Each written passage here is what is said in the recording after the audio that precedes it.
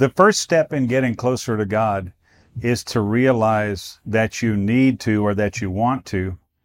And the second step in getting closer to God is to realize that it's possible. I want to encourage you to check out my book, Getting Closer to God, Anthologies from the Forefront Trilogy, Book 2.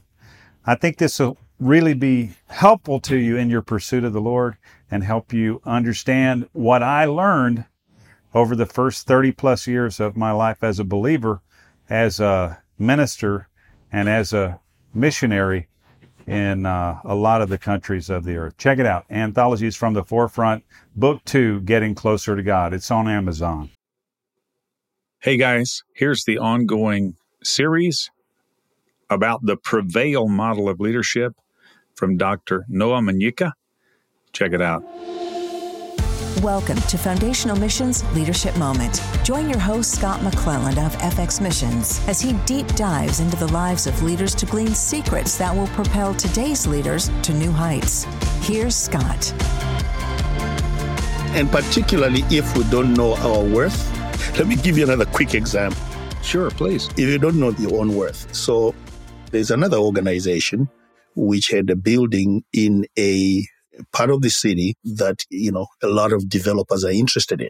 So the developers approached this ministry, and I was talking to the executive director about this Prevail principle, and he said to me, "You have helped me so much because we were negotiating with these people saying, well, yeah, maybe we should just take whatever they offer us and put it towards the budget of doing our work and so on." And we're even saying that to the organizations that were interested in our building. And so I'd say to him, that's ridiculous. They want your building because they know its value.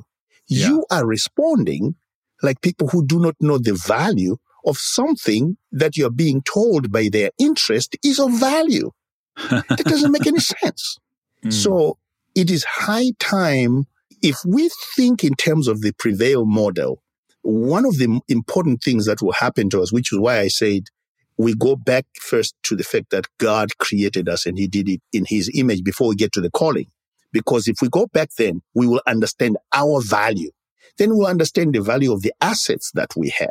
Churches that are in the heart of the city and are called First Baptist, First Presbyterian, and so on, who are right smack in the middle of the city, occupy properties that are very, very expensive and they sell them for nothing.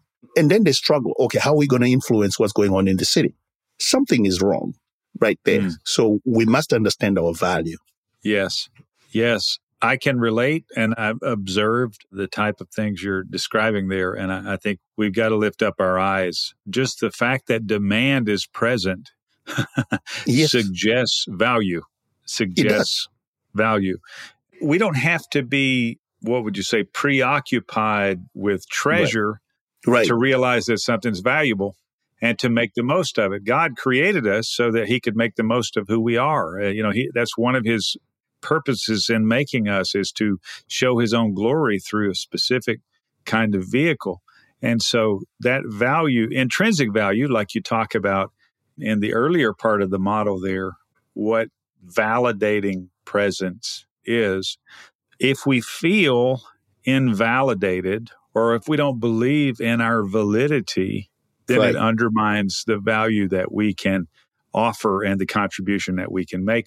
And it puts us in a position to be robbed. Absolutely. And I think that, as a missionary, that's one of the things that we decided with our missionary team when we came to the United States, that we are not just going to be involved in alleviating. We are going to be involved in validating. So one of the programs that we started in Charlotte, and when we proposed this program, a lot of people were like, are you crazy? We started a robotics program for inner city kids. And when we started bringing these kids to our robotics program, people were like, that's so wasteful. I mean, these kids are not going to understand what's going on. But let me tell you, once we got these kids in there, it was a program when we used what is called Lego Mindstorms as a syllabus. And these kids would come in there and they would start building these Legos, and then they would start programming these things that they built to navigate an obstacle course. And they were capable of doing it. Yes. They lived in the inner city. They had nothing and so on, but they were capable of building, and they had the curiosity of every child to actually work on programming these things. And we saw a lot of impact on hope, that, man, I can do great things. So now when you start saying to that child, you can do all things through Christ who strengthens you, that message is completely different now, and they receive it completely different. So they can actually hope to go to college. They can actually hope to become an engineer, which is something that maybe in their family background, there was never an engineer, and that's not a goal for any of the people that they know. And it absolutely transforms their lives. So there's two things. If they're hungry, I have to feed them, obviously. But if that's all I do, there's a problem. If I create the impression to these young people that all they are good for is getting money from someone, donated by somebody, then we are not doing our job in terms of fulfilling the Great Commission and the cultural mandate, because the people that we then produce with that one-dimensional kind of ministry can't do the cultural mandate. And for me, a true disciple is somebody who we teach and train to do both. Amen. For sure.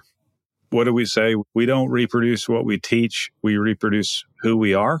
Yes, exactly. And people who are not disciples have a hard time reproducing disciples.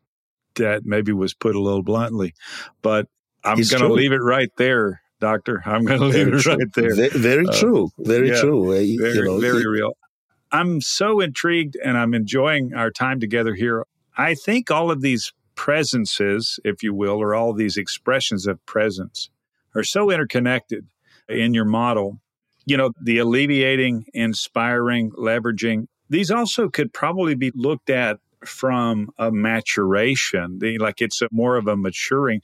It's almost like a maturing cycle almost. Right. Your presence, you're relevant in there. The presence, you're exploring for opportunity. You're validating the divinity in creation. You're alleviating where pain is present. You're inspiring and putting hope inside, giving vision. And then as that gets traction, the leveraging aspect begins to come into play. Absolutely. Yeah. And you know what? That ability to leverage what's there, ability to leverage networks and so on, it is a reflection of maturity. So yes, you can take the model and you can see how someone grows. So at first you're just physically present. And then you realize, I'm present. My presence has relevance. And in fact, if you look at the cycle of maturity of a child, of a human being, the physical growth of a human being, it's also reflected in this. So you're physically present, you're relevant. If you're a child, you're one of the family members and your presence is counted. And you explore, you continue to grow and start validating your own divinity and that of others, and you alleviate because you realize maybe I've been given more by God than others, so I should help. And you inspire others, and then you leverage all that. And you can look at it that way. And the most effective leaders of organizations, faith-based organizations, can leverage. They know how to leverage the secular. They know how to leverage the spiritual. They absolutely know that. And one of my friends who I call my ultimate Prevail model leads an organization called Samaritan's Feet. His name is Manny Ohome.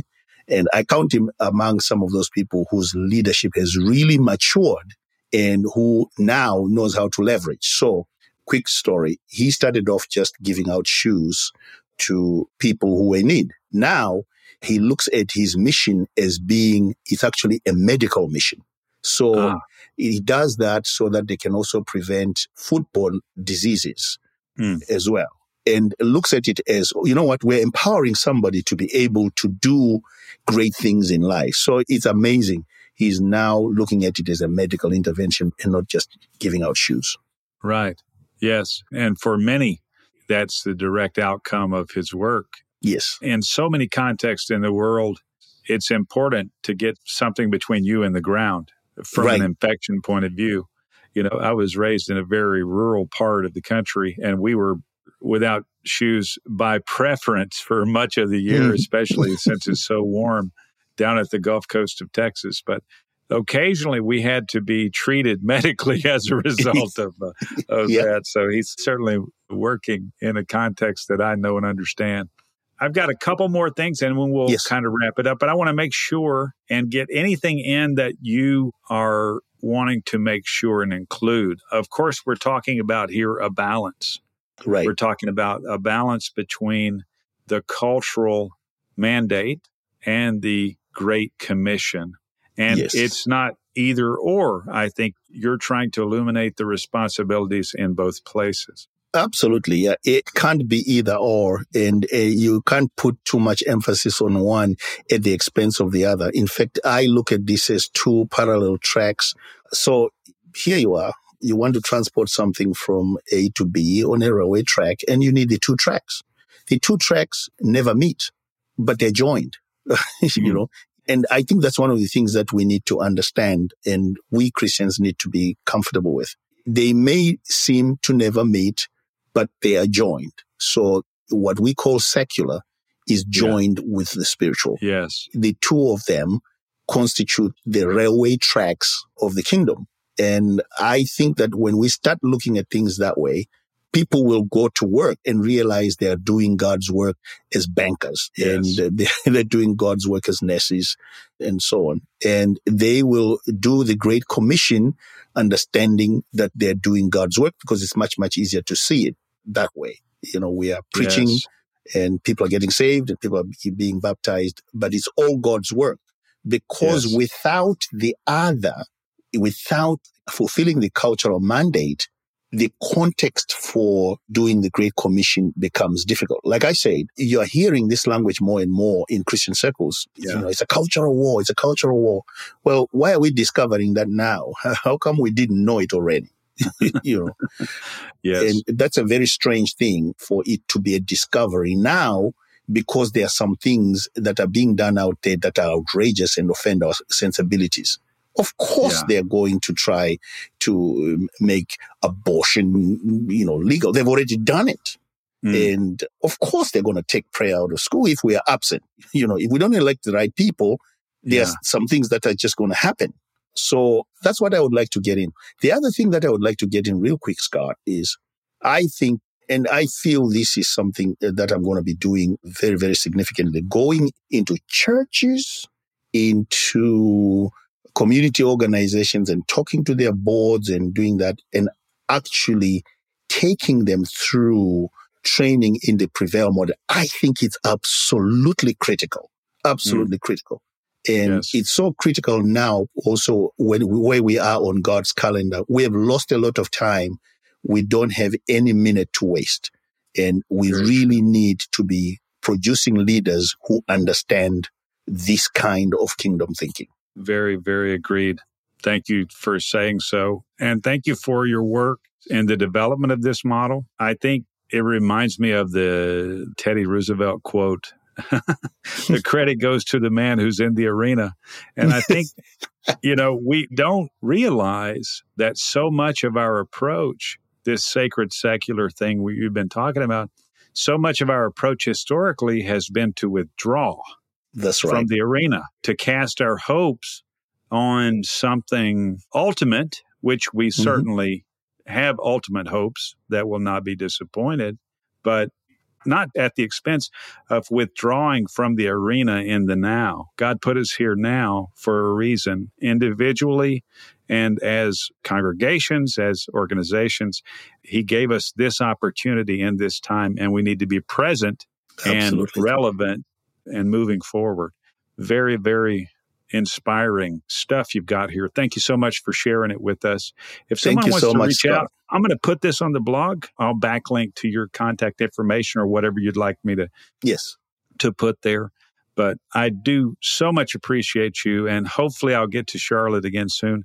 We can take a coffee together and enjoy more invigoration in this. Many blessings to you. Thank you. It was an honor for me to be here, and I look forward to future times when we can talk again. And thank you for doing the great work that you do with FX Missions and everything that you do. Thank you, my brother. Thank you so much. Thank you, Noah. God bless. Have a blessed day. My greetings to everyone there with you, and we shall talk again soon. As for me, I am Scott McClelland, and this is your FX Missions Leadership Moment. Please do share this with someone who's trying to go deeper on the subject and the practice of leadership. If you'd like to contact me or us, please do so at fxmissions.com. Thank you for joining Scott with today's Leadership Moment. We hope you've apprehended an inspirational nugget or two that, when activated in your own life, will be imparted into those you lead. You may contact Scott at scott@fxmissions.com.